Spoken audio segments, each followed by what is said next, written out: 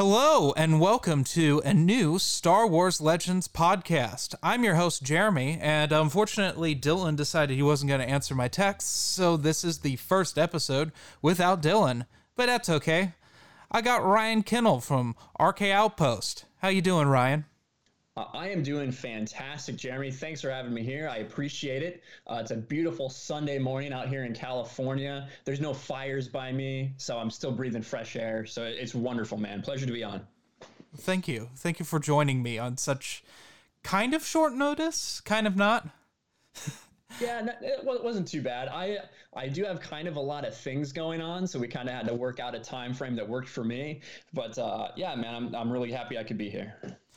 All right, Ryan. So typically when we have a Legends podcast, I ask my new guests what got them into the expanded universe that we love so much. Awesome. Well, I've definitely talked about that a couple times on my channel. And I think that a lot of people around my age have a pretty similar story. So I'm 30 years old right now. So in 1999, when The Phantom Menace came out, I had seen the original trilogy. We had it on VHS. I think we actually had like the special edition ones that were released. So I remember, watching those. I liked them fine. I wasn't like super into them, but I liked them fine. Mm-hmm. When episode 1 came out, I saw it in theaters and I absolutely loved it. I was 11 years old at the time.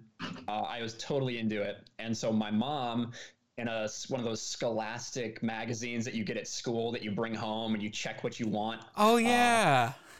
All that. There was the Jedi Apprentice books. And so my mom bought me a couple of those. So that's the young Obi-Wan and Qui-Gon. I think Obi-Wan's supposed to be about 12 or 13 years old there when he becomes Qui-Gon's Padawan. And I loved those books. So we bought like more of them. And I was reading them. When we were on a trip visiting my uncle one time. My uncle sees that. He's like, "Oh, Star Wars books, huh? I think I have something you might like." And he goes to his bookshelf and he pulls out the Thrawn trilogy, Heir to the Empire. And I started reading it, and it's, I haven't looked back since. There you go.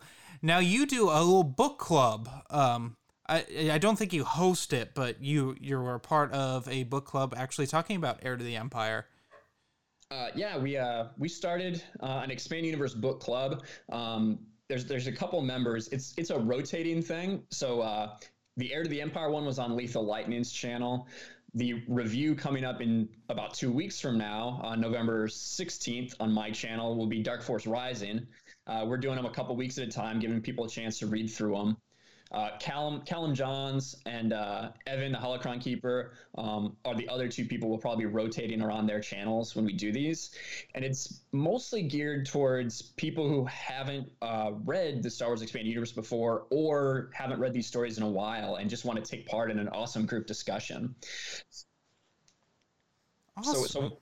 So what we do is, we'll go ahead, we'll be on the panel, and we'll kind of give our thoughts about the book, and then we'll bring in panelists throughout, most of them who it's their first time reading it, kind of just to give their thoughts and experiences. And it's been really awesome. We have a ton of people who are getting into the Expanded Universe for the first time, which is one of the reasons I started my channel. So it's been great. That's awesome. And I had some suggestions for when you're done with the Thrawn trilogy. Oh yeah? What do you got? I think you should go into the Hand of Thrawn duology. Well, I do think that a lot of people are going to want to go there. And it does make sense. We obviously have one of the things we wanted to do when we started this is because some people were like, well, you should really just do it chronologically, or, you should really start at Truce at Bakura. And I get that. And that makes a lot of sense. But we kind of wanted to give everyone the best opportunity to like really stay engaged in this over the long haul. So I kind of thought that was a really good way to start, something that the vast majority of people are really going to like. So we will kind of see where we go from there. But Hand of Duology is definitely one of those things that a lot of people are interested. It's obviously well connected to the Thrawn trilogy. So we'll definitely be taking a look at that. I also find that Darth Plagueis is a good place for people to jump on, because not only does it enhance the viewing of The Phantom Menace, it also kind of gives a summary of everything that happens in that era, as well as the Old Republic. But you don't have to know everything in order to get something from it. Yeah, I 100% agree. I just told you how I really got into Star Wars was Episode 1. Obviously, looking back on it, I can see a lot of flaws with the film, but I still have a ton of love for it every time I watch it. But Darth Plagueis does make it so much better. It makes it so much deeper, and you really understand all the machinations that are going on to lead up to this moment. So it's really cool, and that is a great one. Another one that I think is good for people to kind of get started in, if they're like, especially like Anakin Skywalker is your favorite character, or Darth Vader, that Dark Lord trilogy, when you have, Labyrinth of Evil, Revenge of the Sith novelization, and Dark Lord Rise of Darth Vader. Those are really good books too, if people are interested in that prequel, Revenge of the Sith kind of era.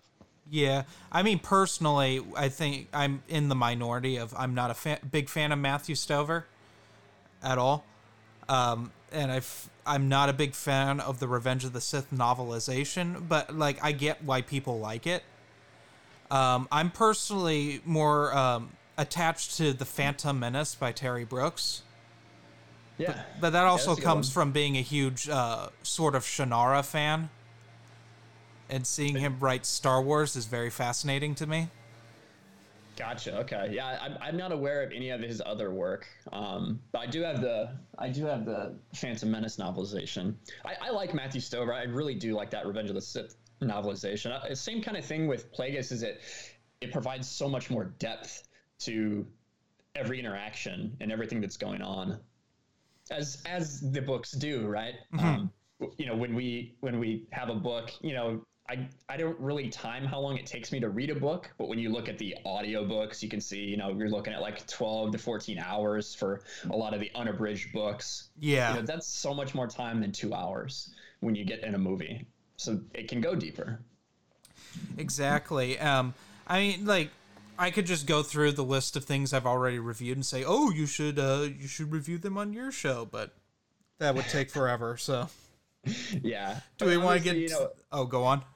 Oh, and obviously it's we can't get anything through anything too fast, because we want to give people enough time to read. We know people have busy lives. Not everyone has read these books, 10 times or whatever. Like I probably have the Thrawn trilogy, so my rereads end up being a little quicker than a lot of other people are kind of like experiencing it for the first time.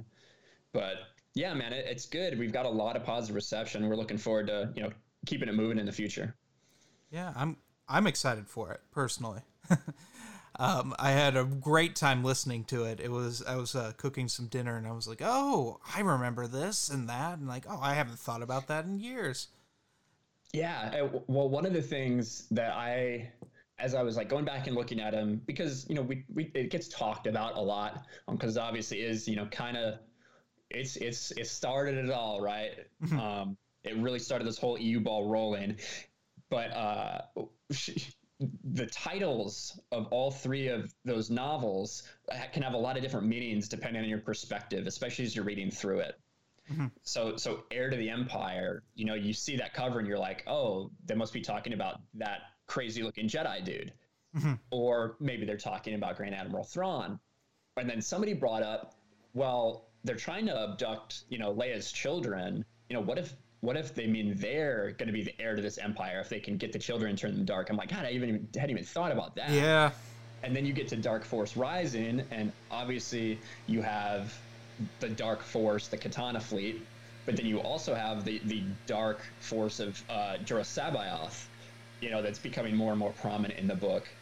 And then you get to the Last Command, and obviously at the end we realize that was Thrawn's last command when he tries when he ambushes the Republic. Mm-hmm. But also you have the last command of the Emperor in Mara Jade's head. So it was so interesting. I'd never thought about that before I started rereading this time. Yeah, I haven't ever thought of that either. Yeah. I mean, what always sticks in my mind is the conclusion to the last command with Luke fighting Luke. Luke, yeah. which is so stupid. And because I read the comic books first before I read the novels, and they do not call him Lauk. They just call him Skywalker's clone, I think is the terminology they use in that. And so I put it, we did a few episodes back, I put it in my top 5 greatest lightsaber battles ever. Because it's one of my faves, mainly for nostalgia's sake. Yeah. I do like the comics. I definitely prefer the novels. One of the things I guess I don't like about the comics is that the art in them. I'm not a huge Last fan. Command is the only one that has like stellar art, in my opinion. Heir of the Empires is very 90s, very early 90s specifically. It reminds me a lot of Dark Empire was the same way. If you've ever read Dark Empire has awful stylized art. I don't understand why in Dark Empire it seems like every page they just decide to shade it all one color. Like it just randomly be green. Like everything will be green. For all 3 of them are like that too. I don't get it. I do not understand. Dark Empire's just weird. It's a weird concept just based on something Mark Hamill wanted to do with Return of the Jedi. Well, and obviously, even though some people at Lucasfilm didn't want to continue the Star Wars Expanded Universe, they're obviously taking ideas from that now in Episode 9.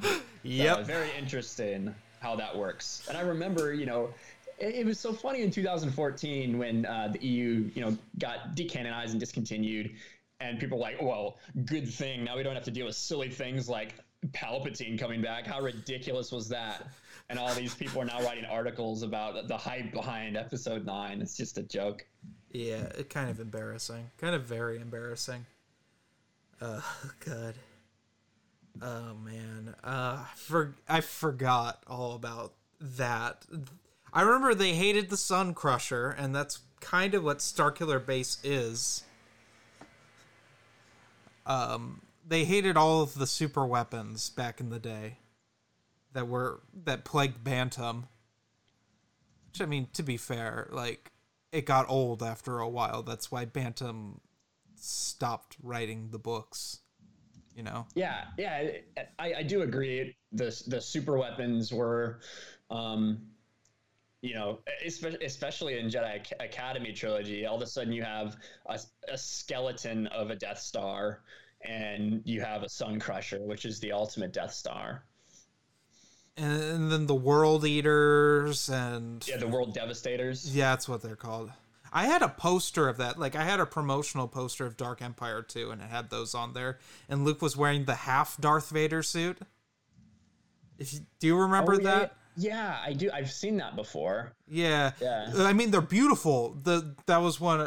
They were all done by Dave Dorman, one of my favorite artists, who did tons and tons of Star Wars covers for like the comics and stuff. He actually did the interior art. If you've ever read the William C. Ditt's Dark Forces trilogy, he did Jedi Knight, the third part of that trilogy. He did all the interior art and the cover for it. Oh, very cool. I don't think I've ever read those, but I'll have to check them out. They're very strange. There's a talk of putting Tusken Raiders, moving them from Tatooine onto another planet. That's in there. It's weird. It's EU that's like in that infantile stage where they still did like mystic magic and stuff is kind of in that too.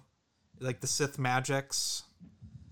Oh yeah, that we kind of end up getting, delving a little deeper into as the EU goes on. Yeah, and then they back away for a while. A lot of people have different opinions on the like Sith, whether it be Sith alchemy or spells or whatever it may be. I know I heard a lot of people that had an issue with Darth Zana. Not a lot. I'm talking about like 5% of people, but that had an issue with like Darth Zana because of her Sith sorcery or Sith alchemy powers. Well, she needed to have that. She'd get wrecked otherwise. And it's the only reason... Oh, if we can get into spoilers of Dynasty of Evil. It's the only reason she won. Yeah, exactly. And I think it is, Darth Bane is obviously, one of the most epic Sith, one of the most powerful dark side users that we see come to life on the books, on the pages of the expanded universe. So, and when you look at the whole theory of the rule of two, you know, in order to take over, you need to have someone that's more powerful in one way or another. And, you know, Zana proved that she was capable. Because, I mean, he's physically one of the greatest, like, I don't want to say duelists, because he's not the greatest duelist. He's just physically superior to most of the Sith we see in the rule of two going forward. Well, I think that I do agree, and like in that second, what is it? Rule of Two? Is that the second book? Yeah. In that one, you kind of see, you see that Bane he does kind of just become an animal because he's protected by the Orbalisks. So he doesn't need any finesse. He doesn't need anything. He just powers through everybody, like in that duel with the Jedi and Tython. Number one duel of all time, in my opinion. Oh, it's awesome. And especially how he ends up getting tricked at the end. Not tricked, but the Ithorian master, I forget his name, but, you know, puts that bubble around him. It just nearly kills him. Yeah, but you see that, I think in Dynasty of Evil, you see more, like, you know, 10 years has passed, and that I think that he's become a incredibly accomplished lightsaber duelist. He's still obviously overpowering, but he learns to live without that Orbalisk armor. And Zana is obviously incredibly skilled, and I thought it was cool how she had the double-bladed lightsaber that with the shortened ends. Yes. Just almost everything about that series I really enjoy. I do think it starts off incredible, and I think the other two books have a lot to live up to with Path of Destruction. Yeah, my Carversion's awesome. My problem with Path of Destruction is not, I think it's a solid book. It's the fact of how it contradicts Jedi versus Sith, the comic, which I don't like in general. Jedi versus Sith, I think, is a very terrible comic. Which is it is awful. I reviewed it years ago.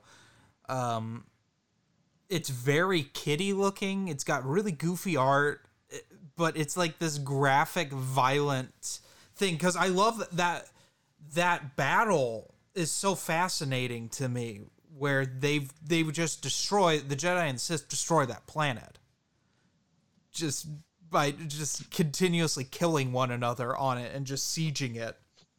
Yeah, well, I think they talk about that. I think they do a good job kind of describing that in what's it called, in Path of Destruction, and in the aftermath too, kind of describing how the populace felt about what happened.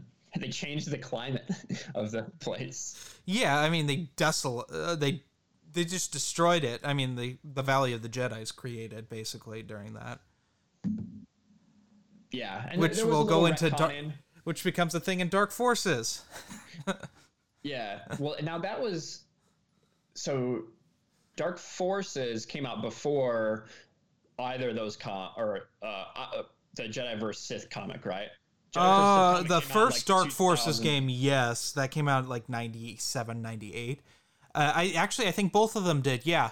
Because Jedi Knight, Dark Forces 2 came out before that. That's the one with the live action cutscenes, which were a huge deal at the time, even though they're terribly acted. But like they're cutting edge effects for the time. There is definitely a big difference between Dark Forces 2 and Jedi Knight 2, Jedi Outcast. It's like leaps and bounds different. Mm-hmm. Yeah, and then of course Jedi Academy, which is, in my opinion, is the best of that whole series.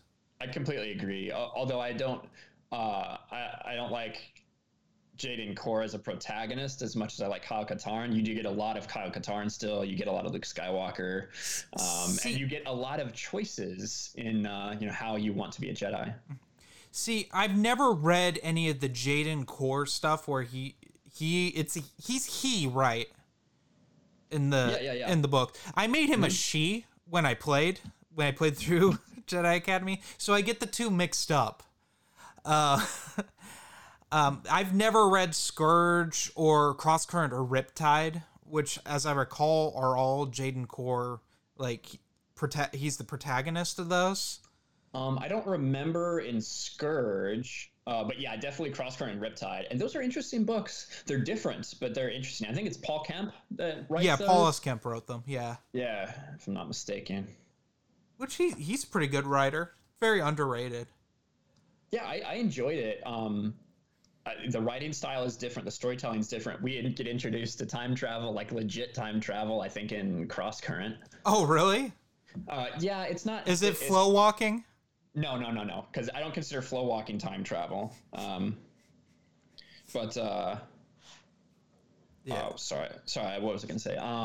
Yeah, but it's like 5,000 years BBY. You have this like Sith, this huge Sith ship that its hyperdrive malfunctions, and I forget exactly what the piece of machinery is, but essentially when you're going into hyperspace, you're kind of breaking the space-time continuum. Yes. And there's a device that prevents you from doing exactly that and traveling in time. Mm-hmm. And it malfunctions, and they jump forward into the future, thousands of years.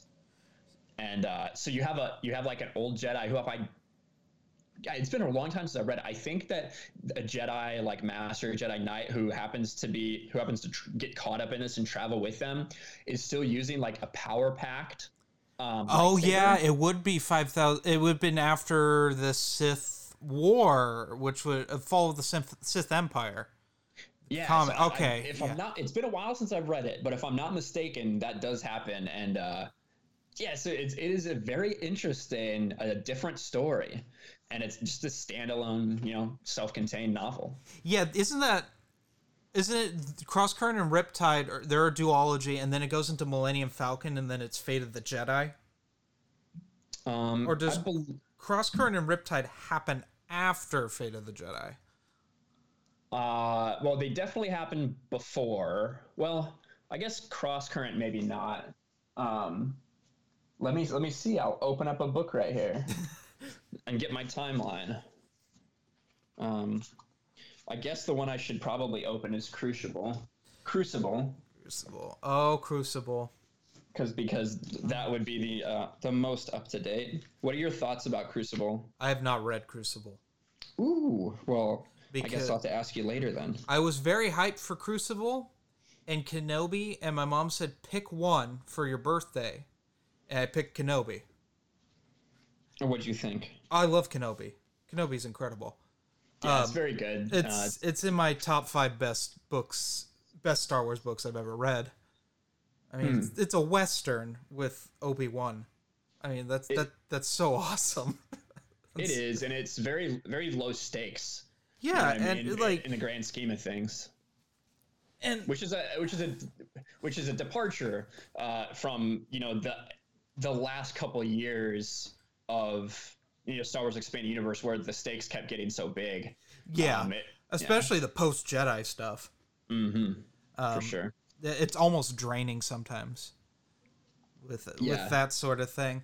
And it's nice to have something like Kenobi, where there aren't that many the stakes are high for him, but it's not a galactic incident happening. Yeah, exactly. And it's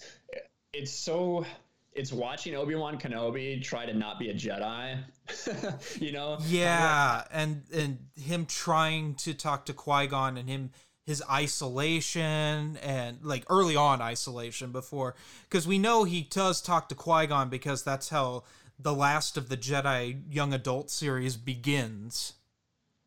He talks to Qui-Gon, as I recall. Been a long time since I read that. And him dealing with his failures. Yeah, it's tough. It's tough to see a character that we obviously know Obi-Wan's story, but we know where he left off in Revenge of the Sith, leaving Anakin to die and Mustafar. Well, I suppose if you read the novelization Revenge of the Sith, you get a little bit different context about it. He knew Palpatine was almost there, I always think of that. Yeah, but then you have obviously what happens in A New Hope, but what happens in between there, right? It's him dealing with his failures, him realizing that the dude that he loved more than anybody else, because Obi-Wan does love Anakin, for all his talks about, I'm sure we'll probably get into the Clone Wars at some point, at some time, because it seems to always come up. But one of the things that I did find intriguing about that series was you go through how Obi-Wan felt about Anakin, especially in the tie-in novels, which I like a lot more than the movies. Yeah, I mean, you get the sense, especially I've read all of the Dark Horse comics that led up from Attack of the Clones to Revenge of the Sith. And there is a volume of it when they collected them originally, all the Republic comics, they called it When They Were Brothers. And you get that feel, and it's like, what's going to happen. They know that they're not telling each other everything, but they have an idea of sort of like Obi-Wan. He starts to put two and two together about Anakin and Padme, and that's also in that volume is when Luke and Leia are conceived. I mean, nice. Yeah, that happens I haven't read that. Is anything graphic in there? Or? No, they're having like a early morning breakfast at the lake house on Naboo, and they're like scantily clad a little bit in like their bathrobes, and Obi-Wan drives up and is like, "Oh, there you are, Anakin. We have things to do." Well, and that is one thing that I like I said, I have a lot of issues with Filoni's Clone Wars, but some of the tie-in novels, I think it's Wild Space. The beginning of Wild Space like takes place as they're being transported from where they battled Dooku, like back to the Jedi Temple. Oh yeah, I have not read all of Wild Space yet, but I have read Stealth and Siege, which are the follow-ups to that. Gotcha. Which we'll talk about in a bit. But how so I feel about those. So in that very beginning, you see Obi-Wan and Anakin and Padme, and basically Anakin and Padme are showing Obi-Wan that they're in love and they love each other, right? Right in front of him. And they get back to the temple. Anakin's obviously getting healed by the healers, and Padme is like refusing. She's like, she was trying to get in there, and Obi-Wan comes up and basically tells her, "Hey, I know what's going on between you two.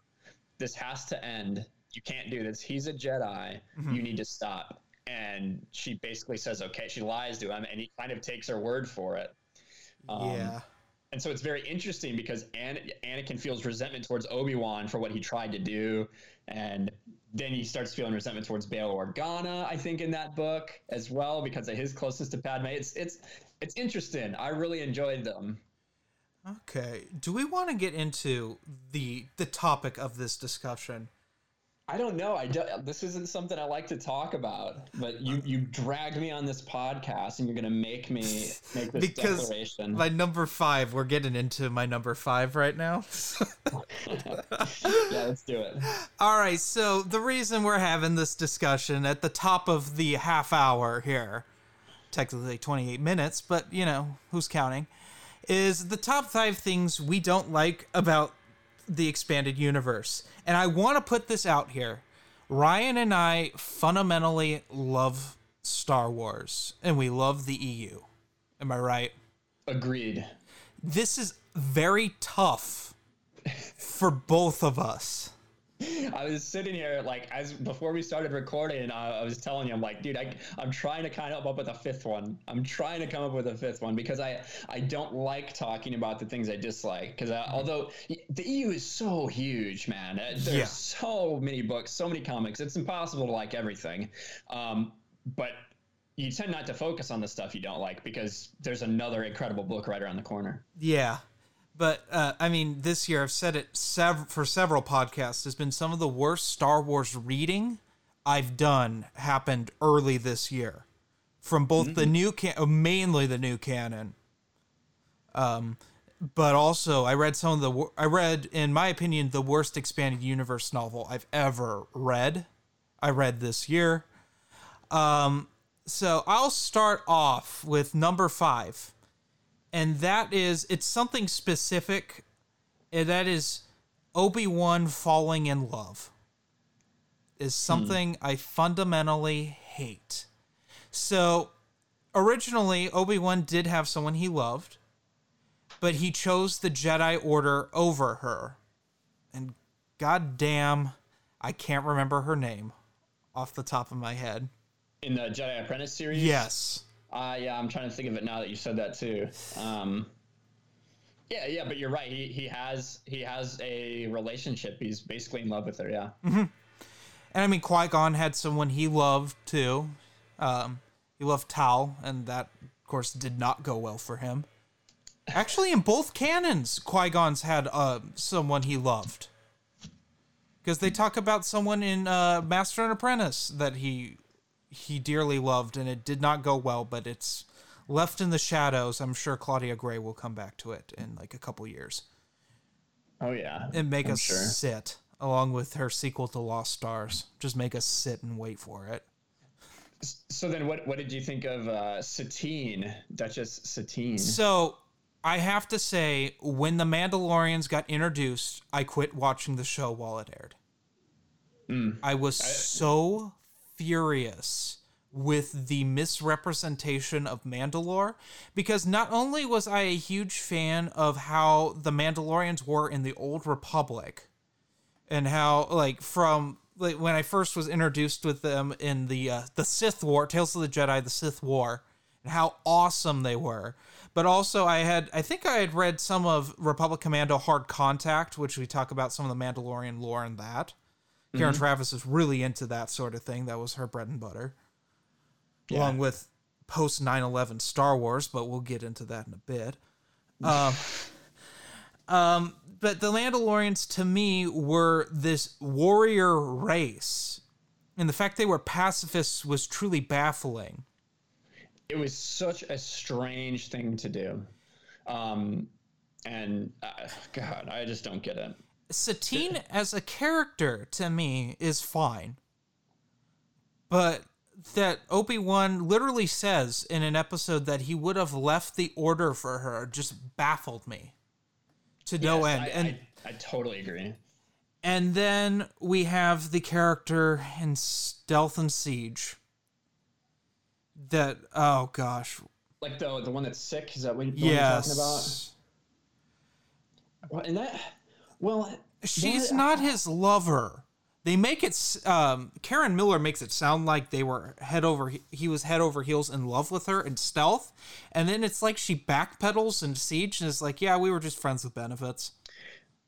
It kind of just seems like they truly love each other as friends. That's how I got it. I still did. I didn't see it's definitely a very close personal relationship that would be frowned upon in the Jedi Order at that time. But I don't know if they were intended to be together.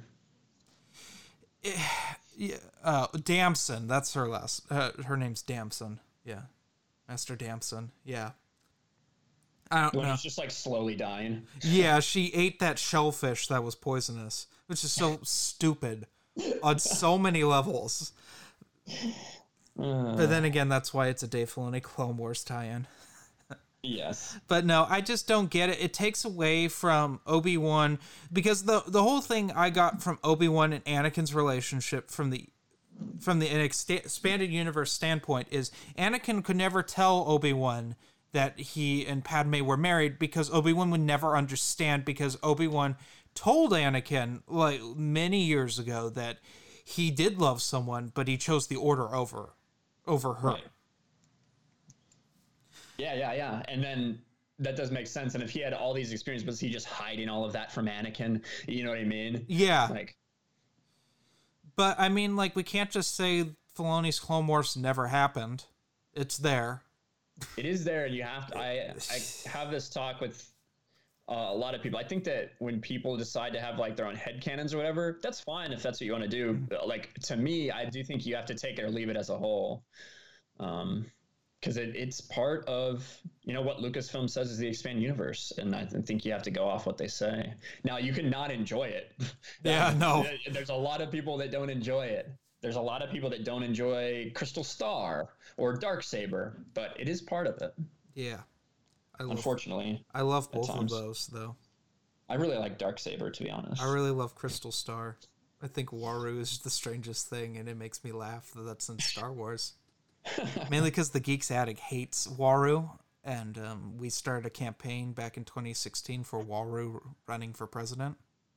Oh, man. He's going to put a wall around Disney and make Bob Iger pay for it. That's an old joke. That is fun. That's a real old Legends joke right there. But yeah, what's your number 5? So I think that my number 5 would probably be the old Marvel comics. Although recently I got more into them because, we had the release of Marvel 108. Yeah. Which continued that story, which is really exciting for anyone who's a fan of the Star Wars Expanded Universe.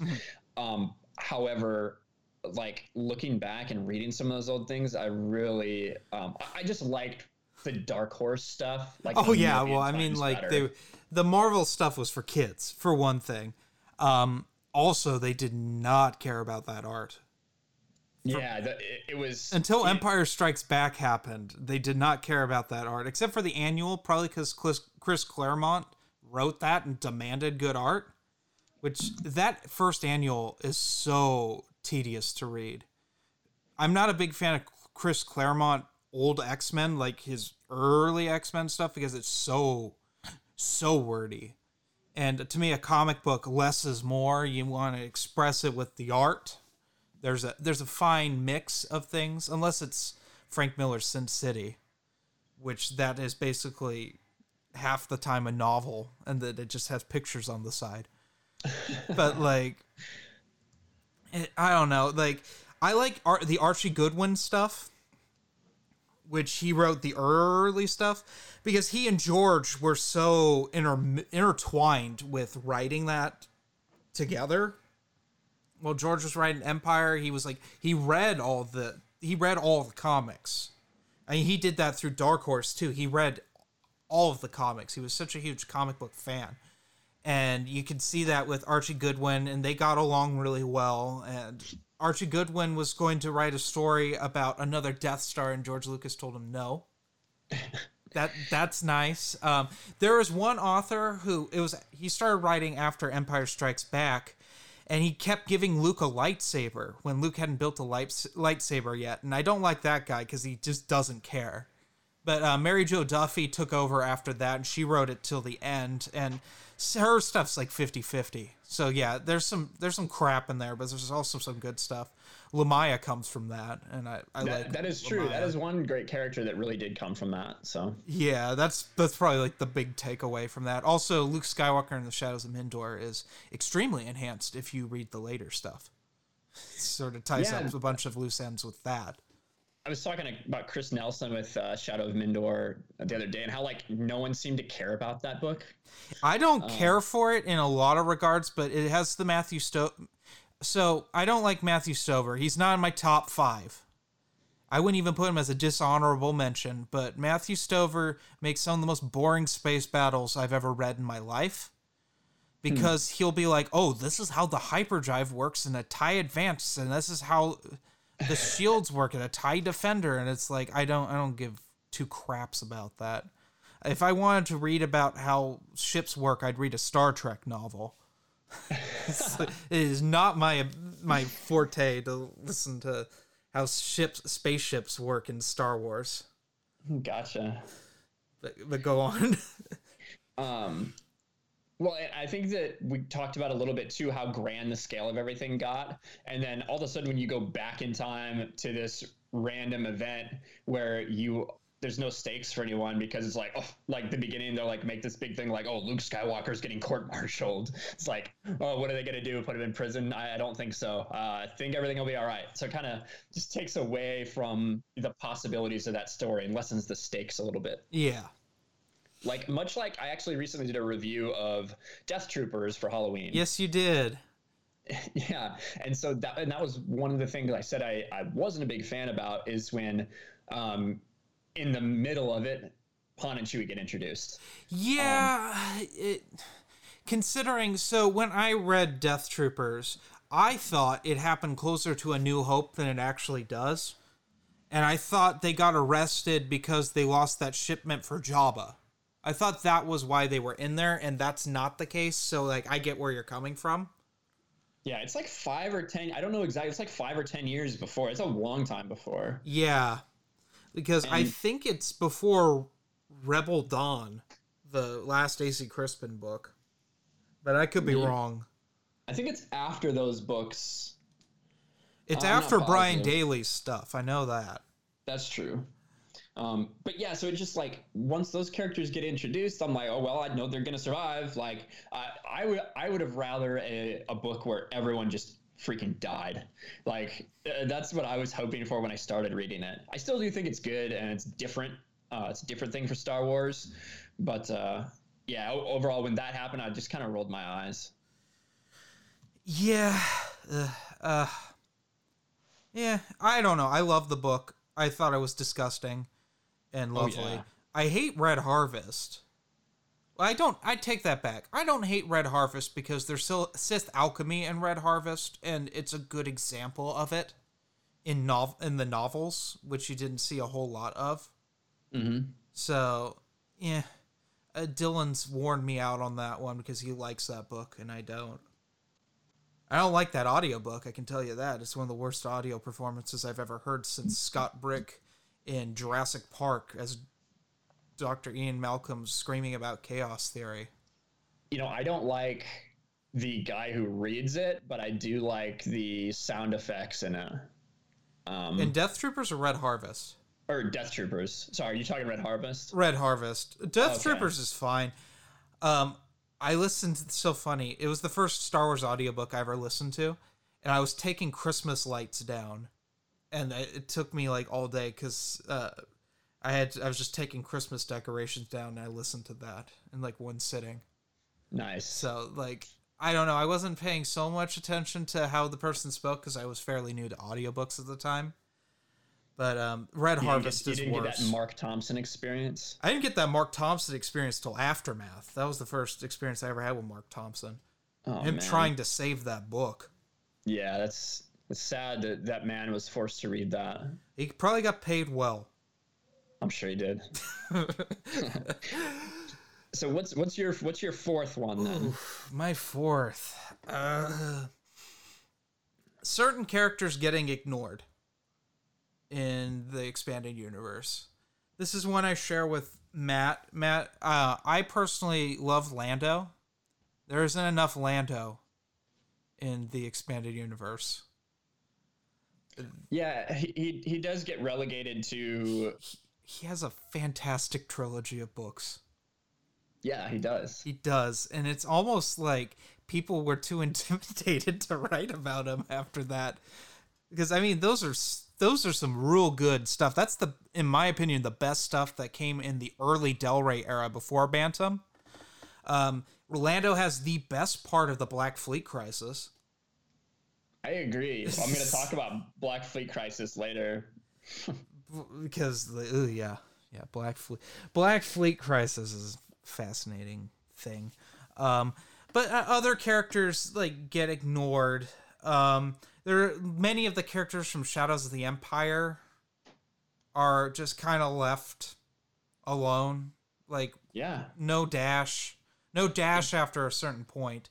That's so puzzling to me that we never got more about Dash Rendar. I mean, we got Shadows of the Empire Evolutions, and it's awful. That comic's just dumb. It was just like, you remember Shadows of the Empire? Well, what if I made a sequel about Guri trying to be a human? Yeah, I don't think I ever read the Evolution. It has some fantastic art. The cover arts are terrible, but the interior art is pretty beautiful. I must say, nice. For the time, it was when Dark Horse really started to show like fantastic like art. I personally love it. Yeah, check it out. Yeah, like not a lot of Kyle Katarn. Mm-hmm. And Kyle Katarn was very popular. It's like you have a very popular character, and then suddenly you just throw that character aside. Yeah, so that's actually my number 4 too. Basically, as mine's a little different. Mine was mostly focused on more standalone stuff from characters that get introduced in the New Jedi Order. And for me, that's like Kip Duran. And although he was introduced earlier, Corran Horn, once he really becomes a full-fledged Jedi, we have iJedi, which I absolutely love. We talked about that a little bit. You don't like the first-person stuff. Yeah, I don't like the formatting of it, but like, if it were third person, that'd be a fantastic story. Right. And so I there were so many characters that we got introduced to and just kind of fell by the wayside. Like you said, Kyle Katarn, he just becomes part of the Jedi Council that has a random line here or there in council meetings. And Kyle gets one big moment in Legacy of the Force when he gets sent to, to capture and also plant the tracking device on Jason. And that's pretty much it. Yeah. And Kip Duran's the same way. Kip has some great little stories in New Jedi Order, but then once you move past, he just becomes another member of Luke's Master Squad. Yeah. It's almost like with New Jedi Order, you had so many characters and they're just there. They're just in the background in like Legacy of the Force and Fate of the Jedi. They're just there. Exactly. Yeah, that was the weird thing. And I get like there's only so many things you can release. And I get that. And maybe not everyone was clamoring for a Kip Duran story, but I was. So, you want to hear my number 3? Yeah, let's hear it. The later Zahn books. And what I mean by this is Zahn wrote some of the best Star Wars books we ever got. We got Heir of the Empire, Dark Force Rising, Last Command. You've been talking about them. We already talked about how fantastic they are. We have Hand of Thrawn, the Hand of Thrawn duology, which serves as, in my opinion, as a stepping stone out of Bantam into Del Rey. Mm-hmm. To me, it is the ultimate like send off. End of an era. End of an era. And then we get Outbound Flight, which I love. I love Outbound Flight. I've been reading that recently too. I have this bad habit of losing the book I'm reading, and then I have to pick up another one and read it, and then I lose that and find the previous book I was reading. So it takes me forever to read stuff. But you just get to donate that next one to Twin Sons. So Outbound Flight is pretty cool. It's really interesting prequel. Survivor's Quest, Mm-hmm. It's okay. Yeah, but I then agree. Then you get into Allegiance and Choices of One, where Zahn doesn't feel like following his canon that he has established, and so he's like, "Oh, it's Pelion and Thrawn. I want them to hang out together." Well, Mr. Zahn, they can't do that. They're gonna talk over a comm. So I just want these two characters together. That's what I really want. Oh, Mara's there and Luke's there. They kind of feel each other in the Force, but they can't meet yet. And it's like that crap for 2 books. Yes, I do agree. A lot of people love those books, I think, just because they like Mara. It's nice to see Mara pre the Thrawn trilogy. It's cool. But I agree with you. It didn't seem like it made sense to me. Also, I'm not a fan of Mara being at Jabba's palace. Oh, really? Yeah, no, I'm not a fan of that. I mean, why would she have been stopped? That's the thing. Because I think of Mara as a very powerful Force user, even at that time. She could have just killed them all. I kind of disagree. Well, I guess we get a different perspective after we get, Allegiance and Choice of One. But I think that even her herself, she kind of says that she's not the most powerful force user, and that wasn't really the basis of her training. She obviously had that telekinetic link with Palpatine. Yeah. But she was more just like this well-rounded, this well-rounded infiltrator assassin person. But yeah, I agree. You would think that she could probably find a way onto that barge, but I suppose it just all depends how it played out. And don't get me started about scoundrels. Oh yeah. It was kind of, it seemed like it was trying to be like an Ocean's 11. To me, it's fundamentally offensive that we will not spoil the end of AC Crispin's Han Solo trilogy. That's one of, you know how Lucas had certain rules on things in the EU that couldn't be said? I refuse to spoil that trilogy on this podcast, because how Han screws Lando over makes so much sense for Empire Strikes Back. Mm-hmm. And the fact that Zahn said, F it, we're gonna have them together again. He just kind of got full of himself. He did. Bit. And I'm gonna leave out his new canon stuff. That's not the basis of this talk. Yeah. It's not, I'll say this, it's not the greatest stuff, but it's fine. It's fun to read. Yeah, and it doesn't so I have read some of the new Thrawn trilogy, which doesn't feel like a trilogy at all. No, it doesn't, and it's okay. Like, it is kind of Thrawn, but it's kind of not too. Which I'm okay with. I was absolutely okay with Thrawn being different in the novel Thrawn. If you're going to pull a person from the EU, make his character a little different. Or just don't. Or don't. But if you're going to try to save your show that has this tanking in views, then do something a little different. I mean, he's not the only one they pulled from Zahn's canon. Rook's in there, and Pelian's in there. Oh, yeah. And Rook is a... can we swear on this channel?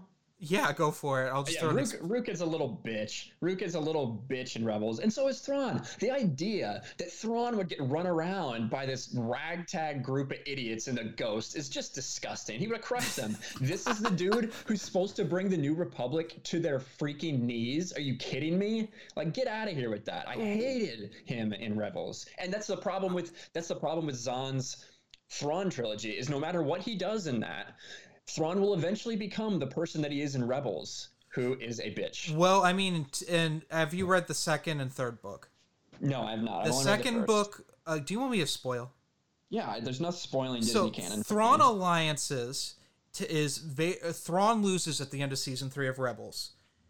Emperor's pissed at him and is also pissed at Vader and sends them off to a planet that Thrawn and Anakin met at in the Clone Wars.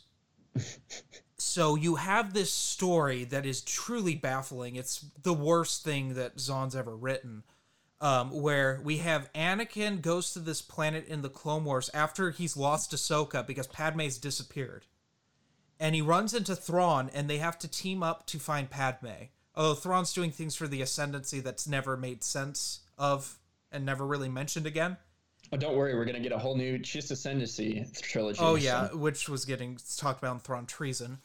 But in Thrawn Alliances, we have the worst use of Anakin's force power they call it double vision.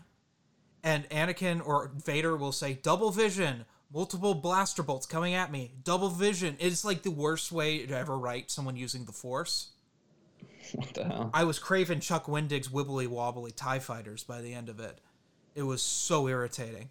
So we have that. We find out that young Chiss are born with something called second sight, and some of them are even rarer, are born with third sight. It's for the Force ability to navigate through hyperspace without a nav computer.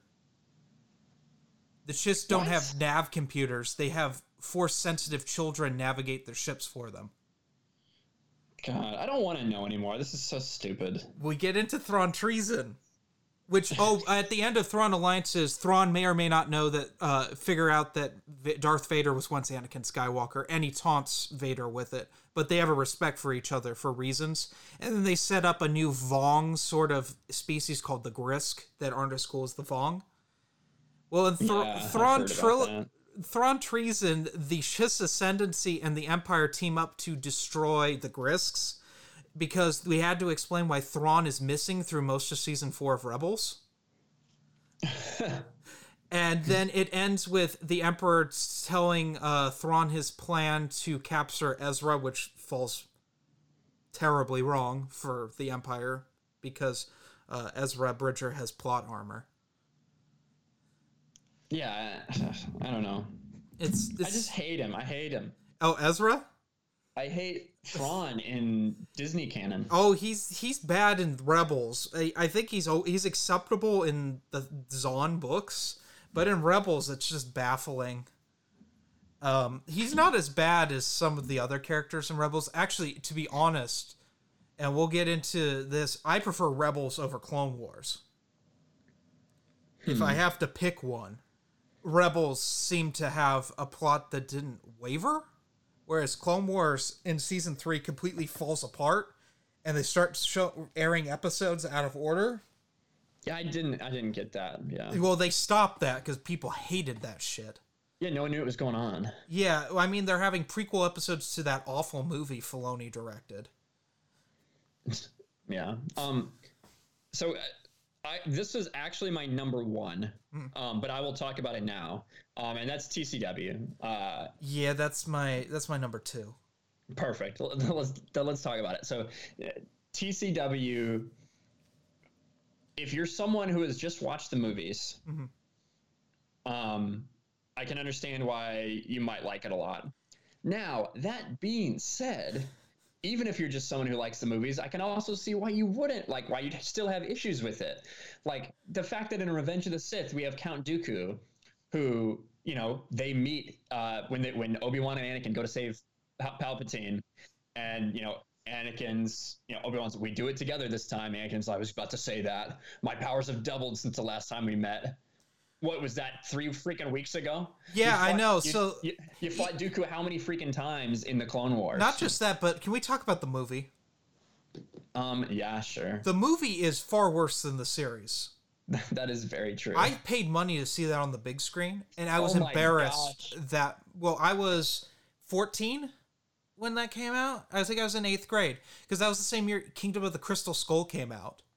Ooh, rough. I saw them within a week of each other, and it was 2 of the worst cinematic experiences of my life. Up until I saw the second Transformers movie. And then because the Clone Wars, it was one of the most baffling movies I've ever seen. I don't know why it got a theatrical release. Zero the Hutt. Oh, Zero. When I first got introduced, I thought it was a joke. Like, you think Jar Jar is bad. Like, anyone that thinks Jar Jar is bad, and then you get introduced to Zero the Hutt. Like, how can anyone overlook that? Do you remember the episode of Nar Shaddaa where they have the Hutt, the Hutts are there, families, and they're just stereotypes of Italian gangsters from movies? Yeah, they all have different haircuts and shit. One's Al Pacino's Scarface, the other one's The Godfather. I think there's a Ray Liotta one too. So awful. There's so many bad moments. Why does Zero speak basic when all the other Hutts speak Huttese? Because he likes to speak like this. Why do we have so cringe? Ahsoka's the worst in that movie. She's unbearably obnoxious. The first several seasons of Clone Wars, she is terrible. I do think she gets better. You know, she gets better around season 4. Yeah, like when she starts wearing more clothing, she starts being tolerable. As the series goes on, I think it gets better. As it matures kind of along with its audience. I don't know if that was the intent, but that's what happened. Well, they had to do something because those kiddie episodes are unbearable. They really are. I mean, C-3PO and R2-D2 trying to find the cake for Padme. That was an episode. And even like, so there's one, especially early on, you have these battles. They make it seem like it's these big battles, and like the battle droids are all just lined up in this like small little square formation. Mm-hmm. And it's like, it doesn't make any sense. I don't know. So that's when I listen to people who try to say that like Filoni is like would be the savior at Lucasfilm, and although I do think that Filoni is better than a lot of things we're getting. One, he's only done one live action thing, and we're about to see how that was in Mandalorian. And two, like, you know, I do think that he truly does have a passion for Star Wars. But he's a casual. That's the thing. He's a casual fan who talks about the covers. We make fun of Dave Filoni on here on a regular basis. I think I had to make it a point to not make fun of the Clone Wars on here because it got stale after 20 episodes. Yeah, it's kind of easy pickings at times. It's just because there's effort put into that show. In just 100%. There's effort to make everyone's lightsaber style look different. And I appreciate that. But you should focus on having a good story instead of having, like, good lightsaber battles. And it has moments. It definitely has some great moments. Oh, I mean, like some of my favorite Star Wars characters come from the Clone Wars. I love Hondo. I love Cad Bane, Fives, Rex. Like the clones. The clone stories to me are fantastic. Yeah, agreed. I mean, the Teth was like kind of a cool battle in the movie, although unfortunately it gets bogged down with Anakin and Ahsoka competing with one another. Yeah, that's stupid. This is one of the main issues. The entire idea that Anakin has a Padawan is ridiculous. Like, let's just be real. It is awful. It doesn't make any sense for his character. I think they realized that a couple seasons in, and that's why we have the Ahsoka's fall. Imagine like being like, wow, this Padawan's really tough to deal with. Let's give it to another person who's really tough to deal with, and then after years and years of this, not let him become a master. Like, it's so stupid. I guess you can say that since she left the Jedi Order, maybe he failed. So that's why one of the contributing causes into not making him a master.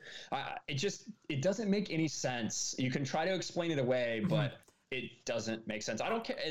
George Lucas had a big part in creating that movie. I don't think he had a very big part in the TV series overall. No, he approved every episode. Which those episodes contradict the movies.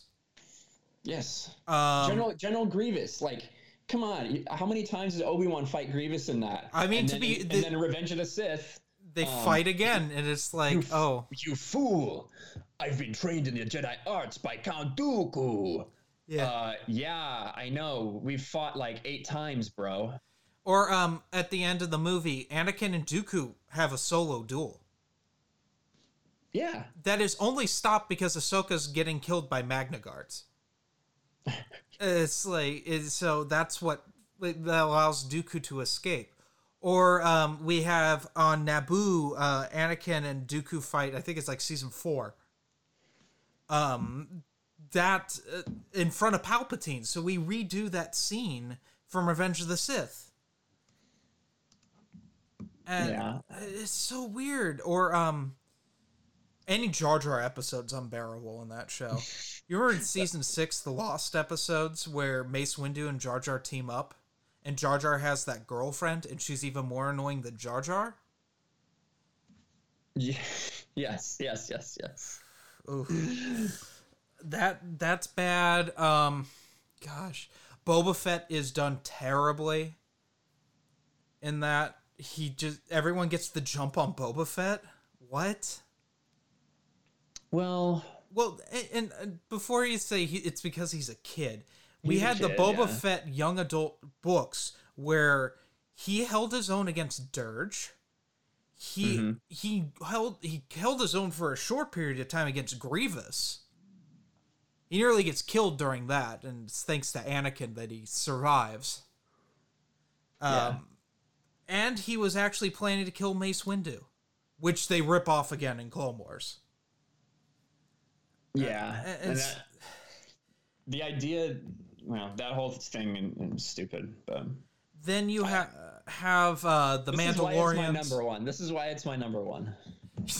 You have the Mandalorians are a peace-loving nation, except for Death Watch, which I thought Death Watch was already destroyed at that point. I thought Jango killed the last member of Death Watch in Open Seasons, but I could be wrong on that part. But like that contradicts everything Karen Traviss established in the Republic Commando books. The fact that she got kicked from Lucasfilm, she got really fucked over during that. Of course, she was an asshole, but that's still, yeah. Oh, Karen Traviss. We'll never get that Imperial Commando 2. Oh, no. God, that reminded me. I was watching a playthrough of it the other day, but Republic Commando is such an awesome video game. I've been playing it recently. It's really fun. It still holds up. It's actually a smart first person shooter. Oh yeah, and the different abilities and everything is really cool. Yeah, the tactical. So that was my number one, and your number two. Yeah. So what's your three? My 3 is gonna be Mara Jade's death. Oh, okay. We can argue about this then. Well, it's not because she died. Mm-hmm. I don't have an issue with killing her. I don't have an issue with anyone dying in the Star Wars Expanded Universe. My issue is that I think she was used to provide some kind of gravitas to Jason's ascendance into Sith mastery or whatever. I don't think that it should have been Tenel Ka. Okay. That's what I think. Because I know they try to establish, Mara's the only one that still kind of believed in Jason or whatever. Come on, he was never that close. Did he really love Mara? Okay. I don't think so. I view it differently than that. As viewing Legacy of the Force as a whole, it was clear from his betrayal that he and Jaina were going to have to fight at the end. Mm-hmm. But you have to establish that he can't just duel Luke at the end. Because Jason, we've talked about it before. If Luke had removed the gloves, as Dylan puts it, and fought Jason wouldn't have stood a chance. You had to put Luke in a terrible place that he was worried of falling to the dark side again. And that's why Jaina has to kill her brother. Right. In fact, I was a huge fan of how he did it because he's losing. He's losing to Mara. Mara is one of the greatest duelists of that era of Star Wars. Well, in a straight up fight, I do think that Kaitis would take her easy. I don't. If it came down to the Force, we've talked about this before with Jaina and Jason. Jaina's skill level as a fighter is better than Jason's, but Jason is the more powerful Force user. Agreed. I think Mara is the better duelist, and that's why he plays dirty with her, makes her think she sees Ben, and then poisons her. Well, the thing is that Mara knows she can't take Jason. She knows she can't take Jason. That's why she has to go in the cave to even these odds. If it's a straight out fight, I think that Kaitis, I don't even think it's really that close, and that's why Mara runs. Fair enough. But yeah, so, and I do agree, like, that's one of the reasons they did it, and I get it, but it was cheap to me for the loss of that character there. I just don't think that that's what Jason loved most. Like, that's what you had Lumaya setting up. You have to sacrifice the thing you love most, blah, blah, blah. And then Jason kind of works it out. He, like, justifies in his mind why that is really the thing that he loved most, as opposed to Tenel Ka or Alana, which he really does love the most. Mm-hmm. So that was my issue with it. I don't mind her dying. Also, I read between the lines, and Lumaya gets blamed for it initially. That's such an epic. And I think he figures that he can get rid of Lumaya that way if he gets Luke to like go remove the gloves and go full on, which that's awesome. Yeah, the scene where he just blitzkriegs her, pushes her up against the back of the cliff. She starts to fall. He grabs her and she like looks back at him, and he says, "Don't worry, I'd never let you fall." Pulls her up and then fucking chops her head off. Yep. Like, what an epic gamer moment for Luke. But he puts him in a really dark place during that. Also, him trying to convince Ben not to fall to the dark side, that happens in there. Also, poor Ben in that whole series. It's turned into a freaking GA assassin. Mm-hmm. Yeah, I love poor kid. So specifically in Fate of the Jedi, I love Ben Skywalker and his relationship with Luke. That's my favorite part of Fate of the Jedi. Yeah, that's also where you get into all the weird stuff I love in Star Wars from West End. West End games. That's when they start tying all of the source material together. Is during that. Yeah. So that'd be my number 3, I guess. So where are you on? We said my number 2, so let's get your number 2 out there. So my number 2, I guess I don't even know. I don't know if this is in really any order other than I hate TCW, but the Black Fleet Crisis was one of the most difficult series for me to get through. It's boring. It is very boring. It's written so like there's a high emphasis on like fleet stuff, on seemingly stuff that doesn't matter in the grand scheme of things, but they spend a lot of time talking about it. Yeah, and that's the series where we have someone pretending to be Luke's mom. Yeah, exactly. Yeah. And the whole time you know that it's like not real. So it's like, why?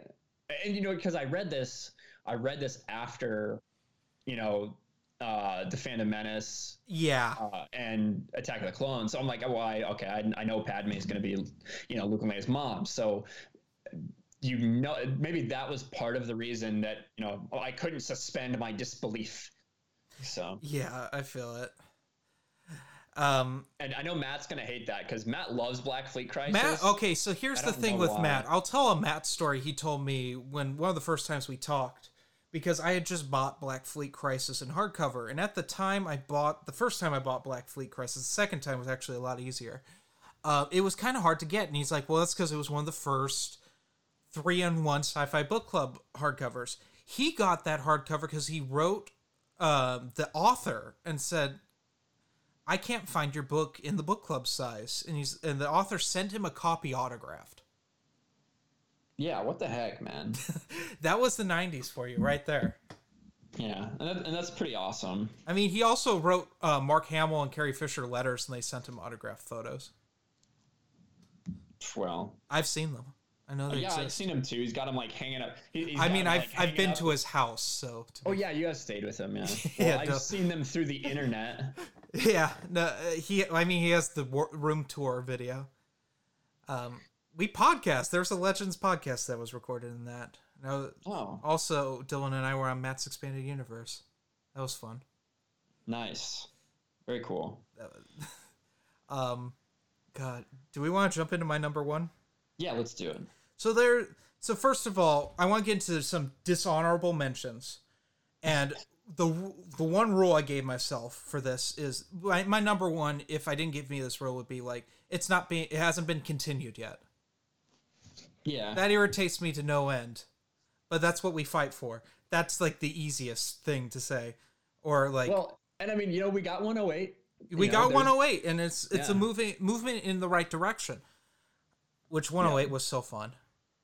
It was really fun. And it was some really good art. If I had just picked up that and read it and it hadn't meant what it meant, I would have been like, okay, well, cool story.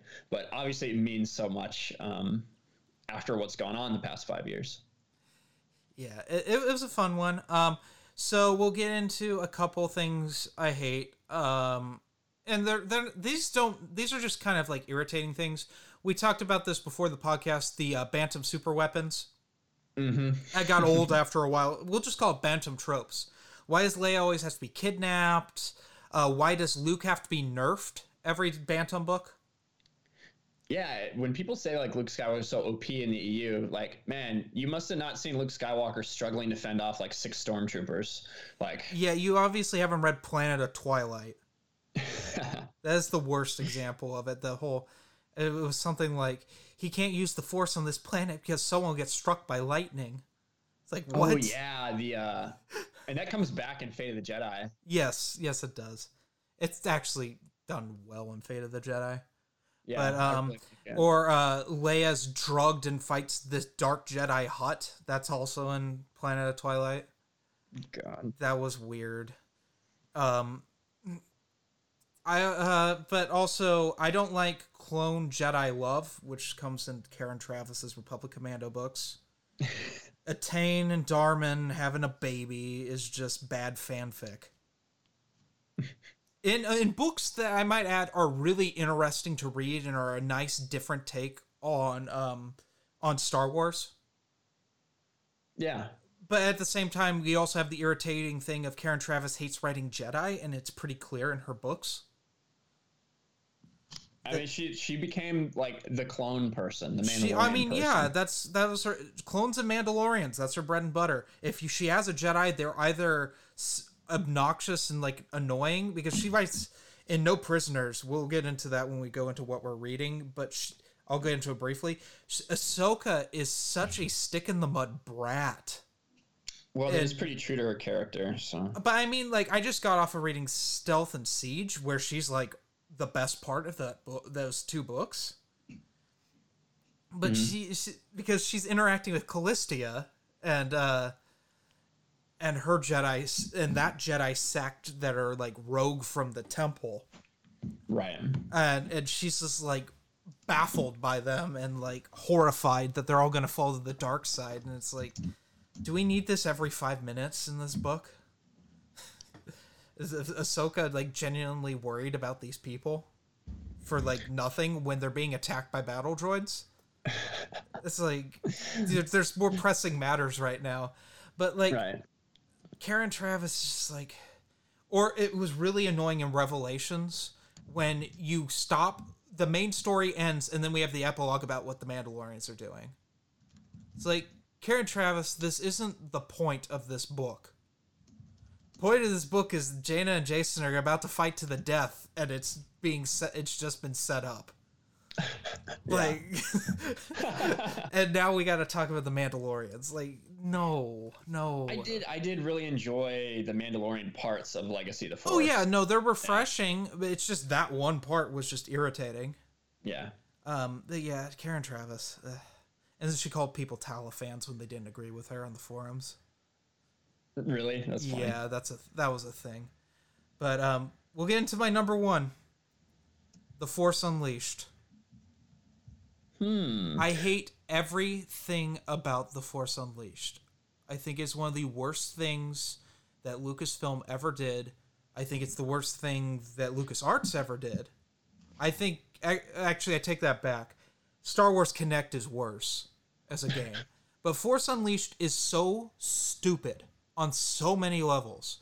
We have what we talked about that we hate in the Clone Wars with Anakin having an apprentice. I think Vader having an apprentice is also stupid. The idea of him having one, it depends, right? Because you look at Vader and you're like, is this even a dude who has any like hope or anything at that point, or is he just like some shell that is determined that he's just gonna follow around Palpatine? And that's something I love that's brought up in Shadows of the Empire is he is so depressed and bored. Yeah. And him fighting his son was the best thing that has happened to him in decades. It was the most challenging thing he had ever, like, even though it doesn't look like it, Luke pushed him because Vader's not in his prime anymore. Right. He's more machine than man, but he's killed all of the Jedi, essentially, at this point. There are none left. And him fighting Luke is the best thing that's happened to him in years. I think it's cool in Dark Lord Rise of Darth Vader when you like they talk about how he's so limited now with his mechanical stuff, and he's just constantly in pain and all of that. Yeah. And him and Starkiller fighting is stupid. I hate Force Unleashed 2 even more, but like I hated the games are monotonous and everything that I love about Jedi Academy's lightsaber combat is gone in Force Unleashed. The lightsaber is like a baseball bat. Playing on hard in Force Unleashed 2, I never died in one playthrough. And I wasn't even trying. Yeah. It's so the fact that in the books Sean Williams attempts to say that Starkiller is a terrible duelist, but he's so powerful in the Force, it doesn't work for me. He's able to hold off the Emperor. What? Yes. Luke couldn't do that. He obviously Galen Merrick is incredibly OP. The whole idea of that's how the rebellion was created. That's stupid on a whole other level. I agree.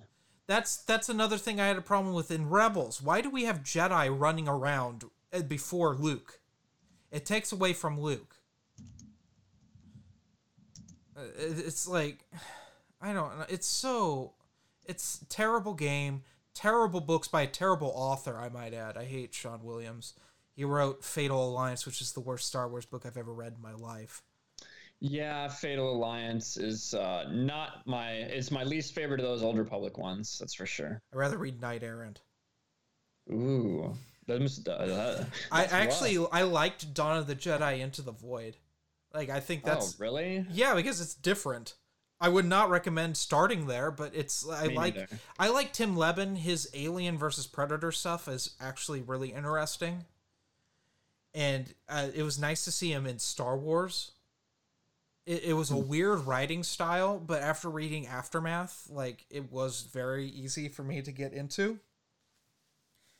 It was just an unorthodox Star Wars book, and it was a breath of fresh air, in my opinion. I like the Dawn of the Jedi comics more, but yes, me too. Into the Void isn't that bad. It was a nice world building book.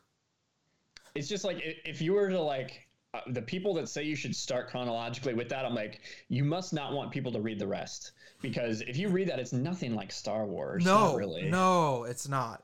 And none of the Dawn of the Jedi stuff is really Star Warsy. In fact, in my opinion, Star Wars stuff doesn't get super Star Wars until Old Republic Annihilation. That is one of the most Star Wars books I've ever read in my life. I loved it, but it is a super weapon. It is a dude sneaking on there. I mean, he's in his underwear, but like that's like the only difference. And he is destroying a super weapon. It is really good, and the connection between Satele and Jace, and you're like, what? Oh yeah, it's so good. That's how that book starts. Is basically you get told about like, because I played Star Wars: The Old Republic before I read this book, right? And I'm like, oh, Satele Shan, she's a badass, she's Grandmaster, all right. And then I read this book, I'm like, she slept with this dude? What? She had a kid? What? So it's kind of mind blowing. Well, I never played the game. Oh, okay. Just reading these books and reading the comic books, I was like, yeah, this is awesome. I don't even know who these people are. This is okay. I'm completely invested. Yeah. It was a fun read, but like that is the first Star Wars book, if you're reading chronologically, that is super Star Wars. Because if you're reading just the novels, Dawn of the Jedi is really, Into the Void is really weird. Revan is just not good. It's boring. Except for Scourge. Scourge is like the awesomest Sith in that book. Then you got Fatal Alliance, which is dog shit. And then you have Annihilation, like, Red Harvest is in there somewhere, and that's not good either. But yeah, Annihilation. The most Star Wars, the Old Republic Star Wars book you'll ever read. Yeah, I agree. It's fun. It's a real fun book. It really is. And A lot of people didn't like Revan. I liked the book. I didn't necessarily agree with some of the choices they made explaining his history, but as far as the book, I liked it.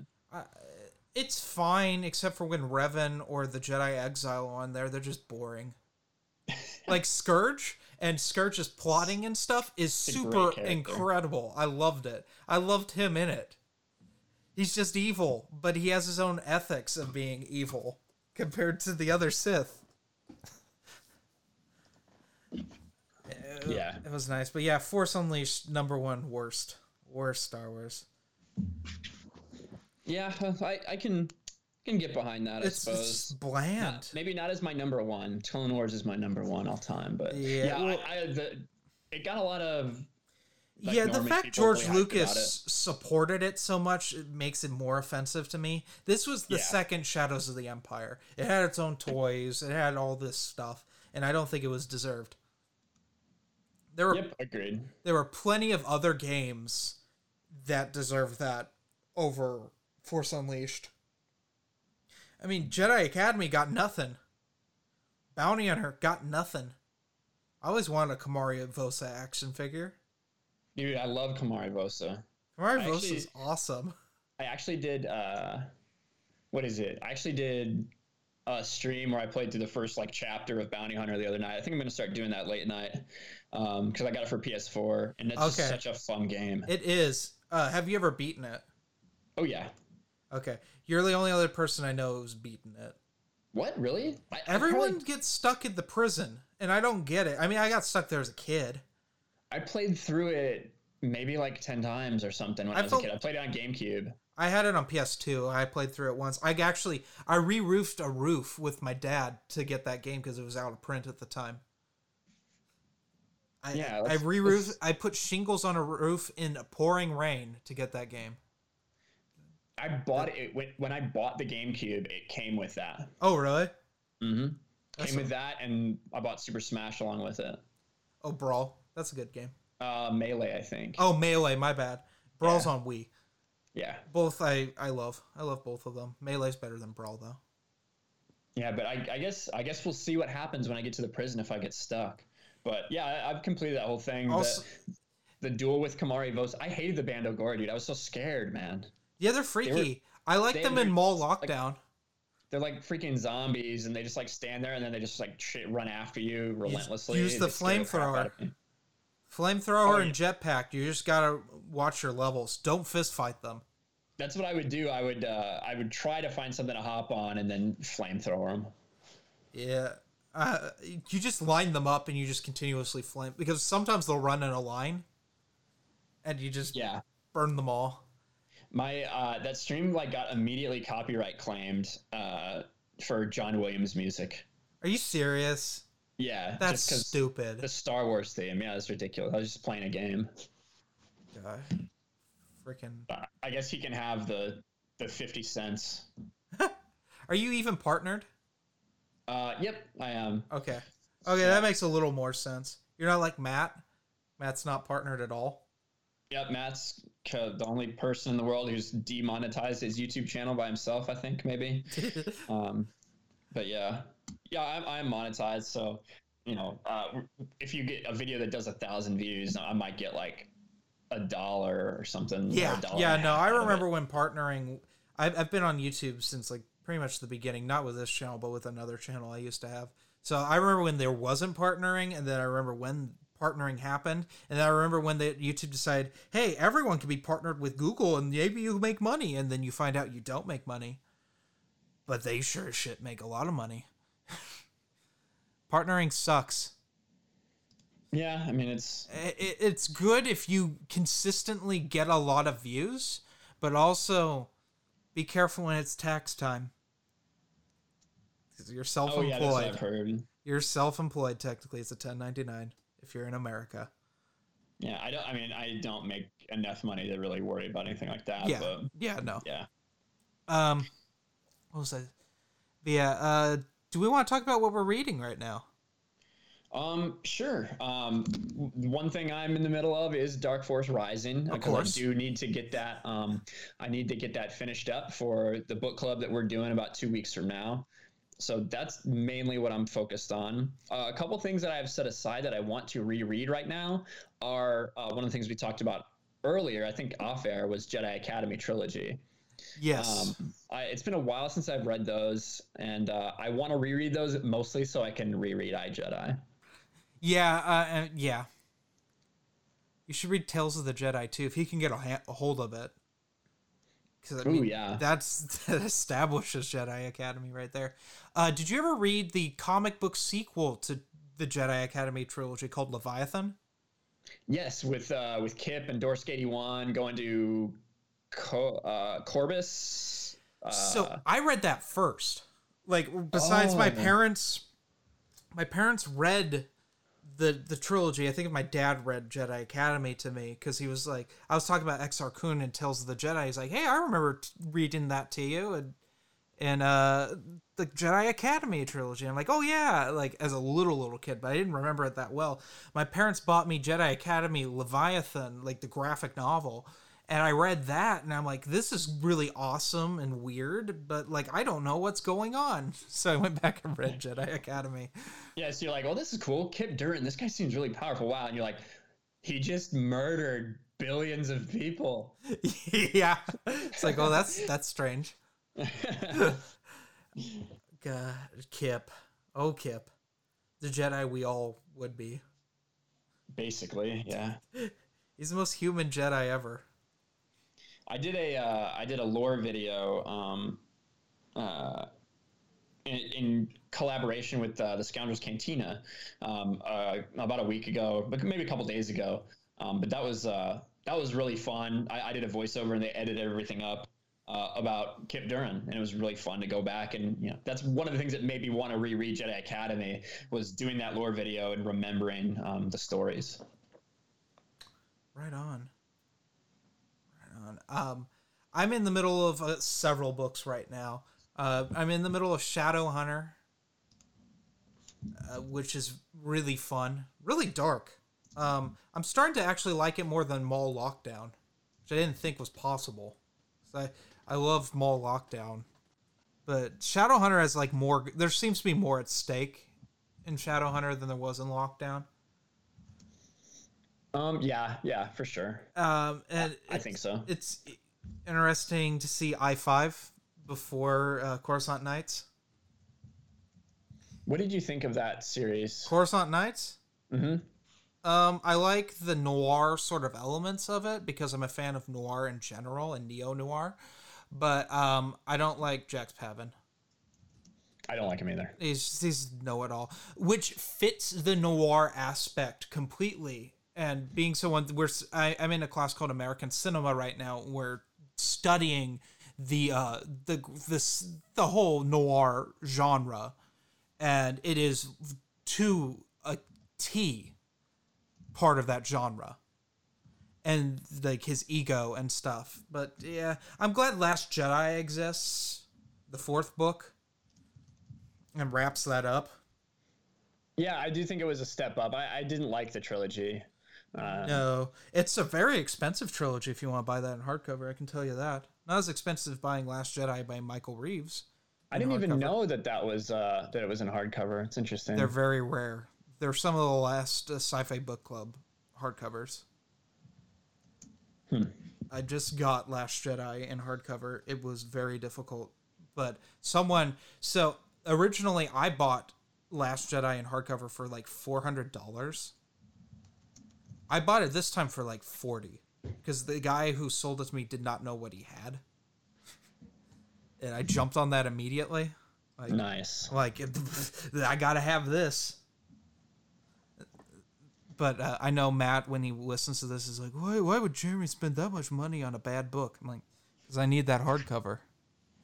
I need that hardcover in my collection so I can look at them when I go to bed each night. But Shadowhunter's fun. Outbound Flight, I'm a little bit into. It's interesting to see George. How do you pronounce his last name? Kardas? Yeah. I hear 1,000 names. I always pronounce it Kabak, but it's not that. Or Wait, George Kardas, right? Like Talon Card's mentor and everything. God, you know what? I'm too confused. We're gonna skip this. I'm sounding like a dumbass. But no, it's interesting to have. It's basically Thrawn the novel, but better in a lot of regards, because you get Thrawn's interacting with someone from the Republic instead of the Empire. Right. In the beginning, it's like, oh, I've read this before, and I'm like, it made me think, oh, Timothy Zahn, the first half of his book is just a ripoff of a previous book he read. It's almost copy and paste at times. Yeah. That's funny. Yeah, whenever Thrawn's in there. But Outbound Fletch is kind of weird. It's just a weird thing. To me, I don't think it's going to explain enough enough questions that were left from why things were the way they were in the Thrawn trilogy.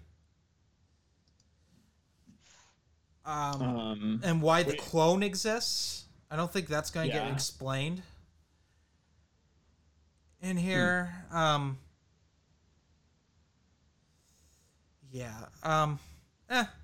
It's fine. It's fine so far. I'll probably love it or I'll hate it. Either or. I'm okay. One or the other. No in between. No in between. I don't think it's going to be like, it's okay. But right now, I'm in the middle of what I'm calling post 9/11 reading. It's Karen Travis's The Clone Wars No Prisoners. So Karen Travis has this style, and I've coined it. There's a term that people use when studying film. There's an era of film. We're still in it, technically, called post 9/11 cinema. Well, something like The Bourne Identity is considered post 9/11 cinema. It just changed the way we film things and the American outlook on things. Karen Travis has this ability to just like reference the wars in the Middle East in her writings, because she was a war correspondent forever and a police correspondent. That's why she knows all the tactical jargon and stuff. That's her expertise. And in this, I mean, we got young Pelion. We have young Callistia. We have Callistia in her body still. Right. And her Jedi sect. So Karen Travis is bridging Bantam stuff to the Del Rey stuff, which I love. So the whole thing is Anakin sends Ahsoka and Rex to Pelion's cruiser so he can get Ahsoka out of his hair so he can spend some time with Padme. And Pelion intercepts a transmission from Callistia's Jedi Master, and they're going to rescue an agent on this planet that isn't planet Iraq, but is just Iraq. It's the most... and they're rescuing her, and because she's a sleeper agent. No, she's not a sleeper agent. She's just a spy, and she's in there, and she's trying to infiltrate this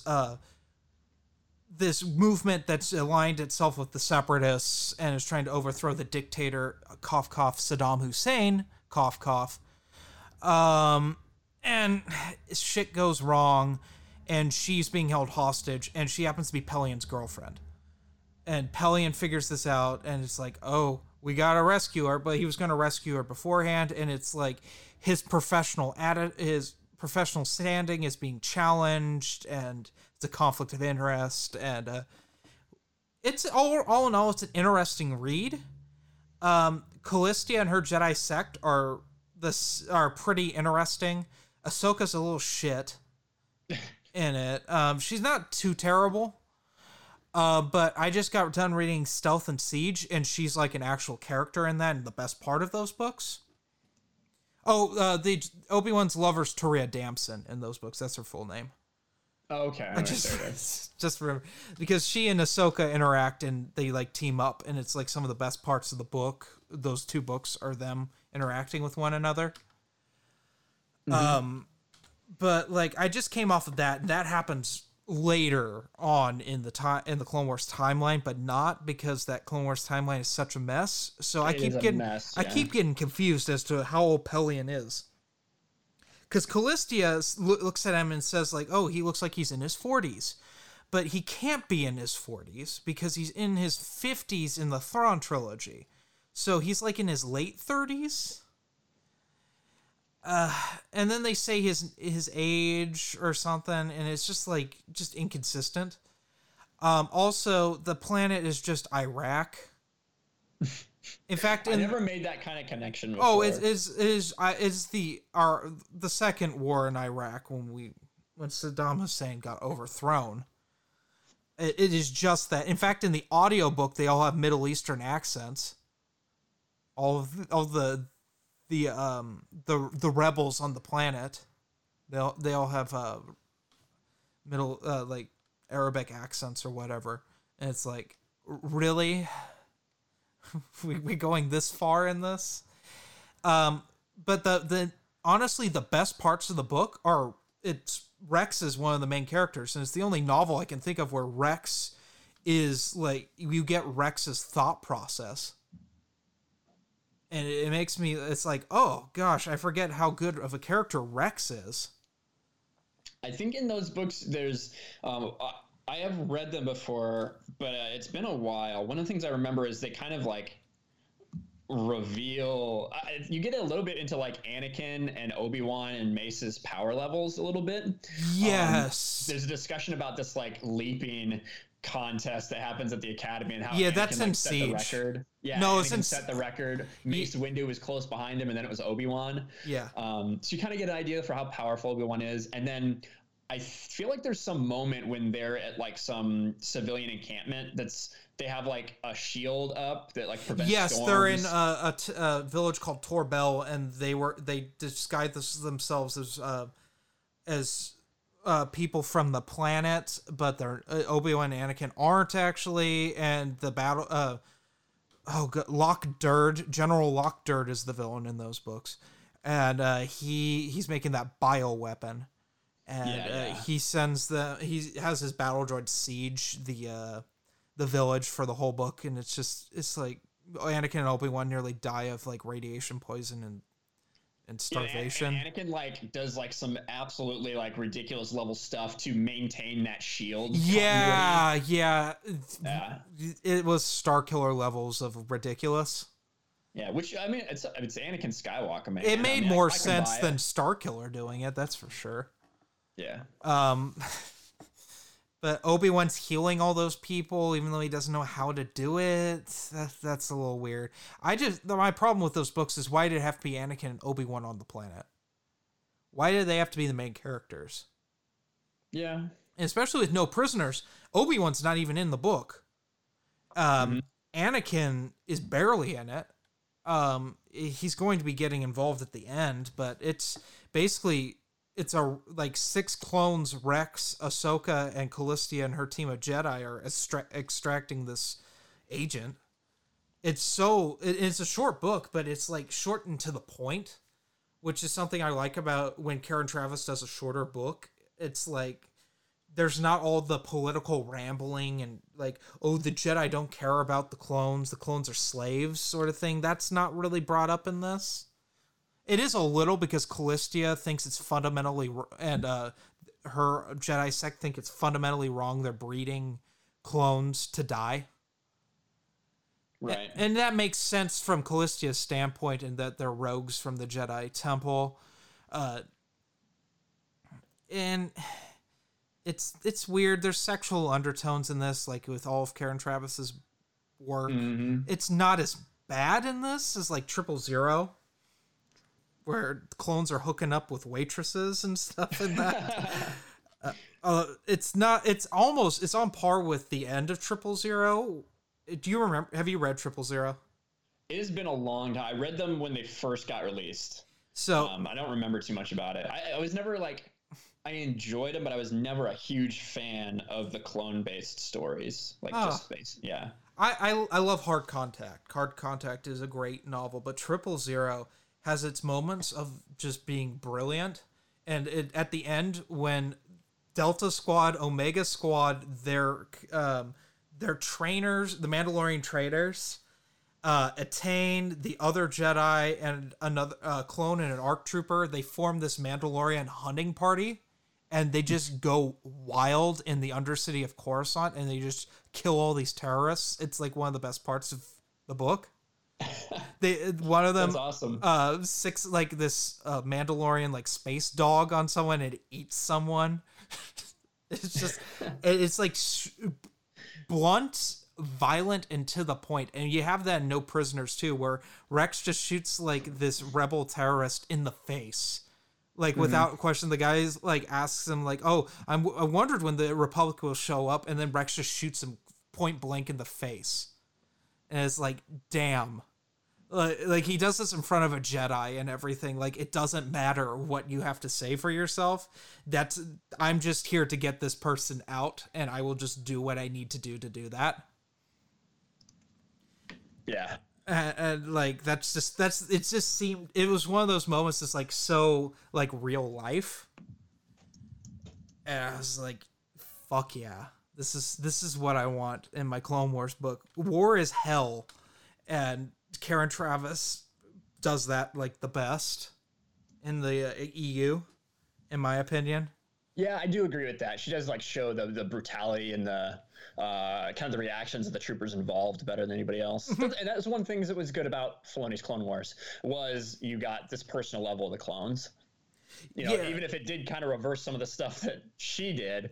And it's weird. It's so weird to see her write a tie-in to Filoni's show, because I mean she did the movie novelization too, which is actually really good. It references a lot of EU, if you've ever read it. Yeah, like Jabim is referenced heavily in the beginning. Can you say it again? Jabim, the comic storyline. Yeah. Also known as Anakin Stepping Stone to the Dark Side, the comic. That just reminded me of something from the Clone Wars that I wanted to talk about earlier. We were talking about Sabine, and there's that one episode where Sabine is being held captive, right? And I know exactly what you're talking about. Yeah, and Obi-Wan's sitting there, and he's like, "Who are you going to choose? Like, are you going to murder me in cold blood? Blah blah blah." And Anakin just like walks up behind him, and a lightsaber comes through his chest. He's like, "I will," and it's like, and then they place the Imperial March a little bit. And Obi-Wan's just like, "Anakin, what the hell?" And he's like, "What?" Or remember when he strangles Poggle the Lesser? Yeah, in that show too. That's like those are like the two highlights of season 2 right there. Or when he thinks Obi-Wan's been killed, when they put Obi-Wan undercover in that weird arc, and he like beats up Obi-Wan thinking that he was Obi-Wan's murderer. Or Anakin has some good moments in that show. Or he beats up Senator Clovis, like he just like tries to break his hand with his mechanical hand. That was pretty funny. Yeah, I hated Clovis. Clovis is just a sleaze bag. Did you read Queen Shadow by E.K. Johnston that came out earlier this year? No, I did not. That book's Ambium the book, like nothing happens, but you see it has like a good moment where you see Clovis like starting to hit on Padme. And he like literally does these things to help her out so he could sleep with her. And like she rejects him, and it like establishes that relationship in Clone Wars. It's like one of two highlights of that book. Because the rest that book literally has no plot. It is the most boring book I've ever like read. Yeah, I've read so little of any of the new canon, and the stuff I've liked I haven't liked, or stuff I've read I haven't liked, so I kind of stopped reading. That's okay. You're saving a lot of money. That's good. Yeah, I'm at my wit's end with that new canon. We got that new Resistance book coming out. I have it pre-ordered on Audible, so we'll see if that's actually any good. It'll be the first book that Rey's a character in the adult fiction that isn't a movie tie-in. Sweet. Yeah, like it's we'll go off on a little side tangent briefly here. It's like you're not allowed to write about Rey, Finn, or Kylo Ren in the new canon. There's been some post stuff like Resistance Reborn or whatever this is, right? Yeah, it's going to probably be a Poe Leia book, but we're going to have Rey and Finn in it. But they just don't do anything like... I think they'll do something. Like, I think it's finally allowed to do that, because up until this year, we had one young adult novel called Before the Awakening that had Rey and Finn in it. That's it, and it's garbage, and nothing happens. And then they show up in the last arc of the Poe Dameron comic series, because Poe's telling what happened to Black Squadron after Force Awakens and why not all of the actors came back for Last Jedi. Like, Charles Soule's like, "Ooh, I gotta fix this. There's people missing that were in Force Awakens, that survived Force Awakens, that aren't in Last Jedi." So he starts trying to tie that together. Yeah, and that's what you see. Like, I saw a comic panel the other day when they're like, "Hey guys, we fixed it. Look," and it's Leia hugging Chewbacca after they get back in The Force Awakens, after Han's died and everything. And it's like, come on, guys. Like, what is continuity to you? Yeah, I don't know. What have you read of new canon? I read the first thing that came out, like the Rebels tie-in. Yeah, I'm about to review that or something. It was okay. Yeah, I read that. I read about half of Chuck Wendig's first book, Aftermath. I couldn't get through any more. It's so poorly written. Mm-hmm. And then I read the first Thrawn book. Okay, so you haven't read the movie novelizations? No. It just doesn't interest me enough. Yeah, I feel it. If this new Rise of the Resistance book is not good, I will not continue. I'm just like at my wit's end of Star Wars, and I have so much EU I want to read that I haven't read yet. And it's like, oh, I can't do that. I gotta stay topical. I mean, shit, I haven't released my Thrawn Treason review yet. That's been out for like 2 months. I haven't released my Black Spire, because they're releasing like a book a month. And it's so hard to keep up with it and read EU and stuff. It's like... You look at the Geeks Attic, he's constantly overwhelmed by all the new canon. Yeah, well, he and I like complain about it all the time, because there's no quality control, it seems, this year. I mean, Master and Apprentice was awesome. If you do ever read another new canon book, I recommend that one. Some good Obi-Wan Qui-Gon stuff in there. Nice. That's like the only one I recommend. One of the better books I've read this year. It's the best new canon I've read this year, that's for sure. That doesn't take much, though. Interesting. But yeah. Anything else you're reading? That's pretty much it. I'm pretty overwhelmingly busy right now, between work and then my channel. I've taken on some other responsibilities at Geeks and Gamers. Congrats. Yeah, thank you. I'm also doing Sports Wars, which is a Geeks and Gamers affiliate, and trying to make the rounds to everybody that I can. So yeah, it's been crazy, man. It's kind of a whirlwind. I'm just trying to keep up. I feel it. We're wrapping up pre-production on my next student film right now. So we're going to be shooting a whole lot. So there won't be a whole lot of content on the channel, people. I'm very sorry. But it's going to be good. It's going to be nice, something different for everyone, we'll say. Nice. Because, I mean, it can't just be Star Wars all day, every day. Yeah, exactly. I wish it could be. But I mean, like, I haven't done a film in a while, so it's been a couple years. So if this is successful, it will lead to an anthology series I plan on doing. But that's something for a different podcast. Yeah, man. But yeah, and I talk about other stuff besides Star Wars too. I'm pretty into DC Comics. At least I was for a really long time, and I'm still interested in what's going on. So was I. I feel it. Yeah. So I talk about that. Not a lot of people watch those videos when I upload them, unless it's about the Snyder Cut. about releasing the Snyder Cut. That tends to get a lot of traction on my channel. The Snyder. Fucks Zack Snyder. Oh. Well, we won't get into that. Oh. Hail to our Lord and Savior, Zack Snyder. Remember Sucker Punch? Oh, yeah, I didn't like that. That's what I think of immediately. Just being confused. Yeah, like I said, we won't get into it because it'll take a little too long. Yeah. All right. Thank you for joining us for another Star Wars Legends podcast. I hope you enjoyed, and join us next time when we talk about something. All right. Have a good one, guys.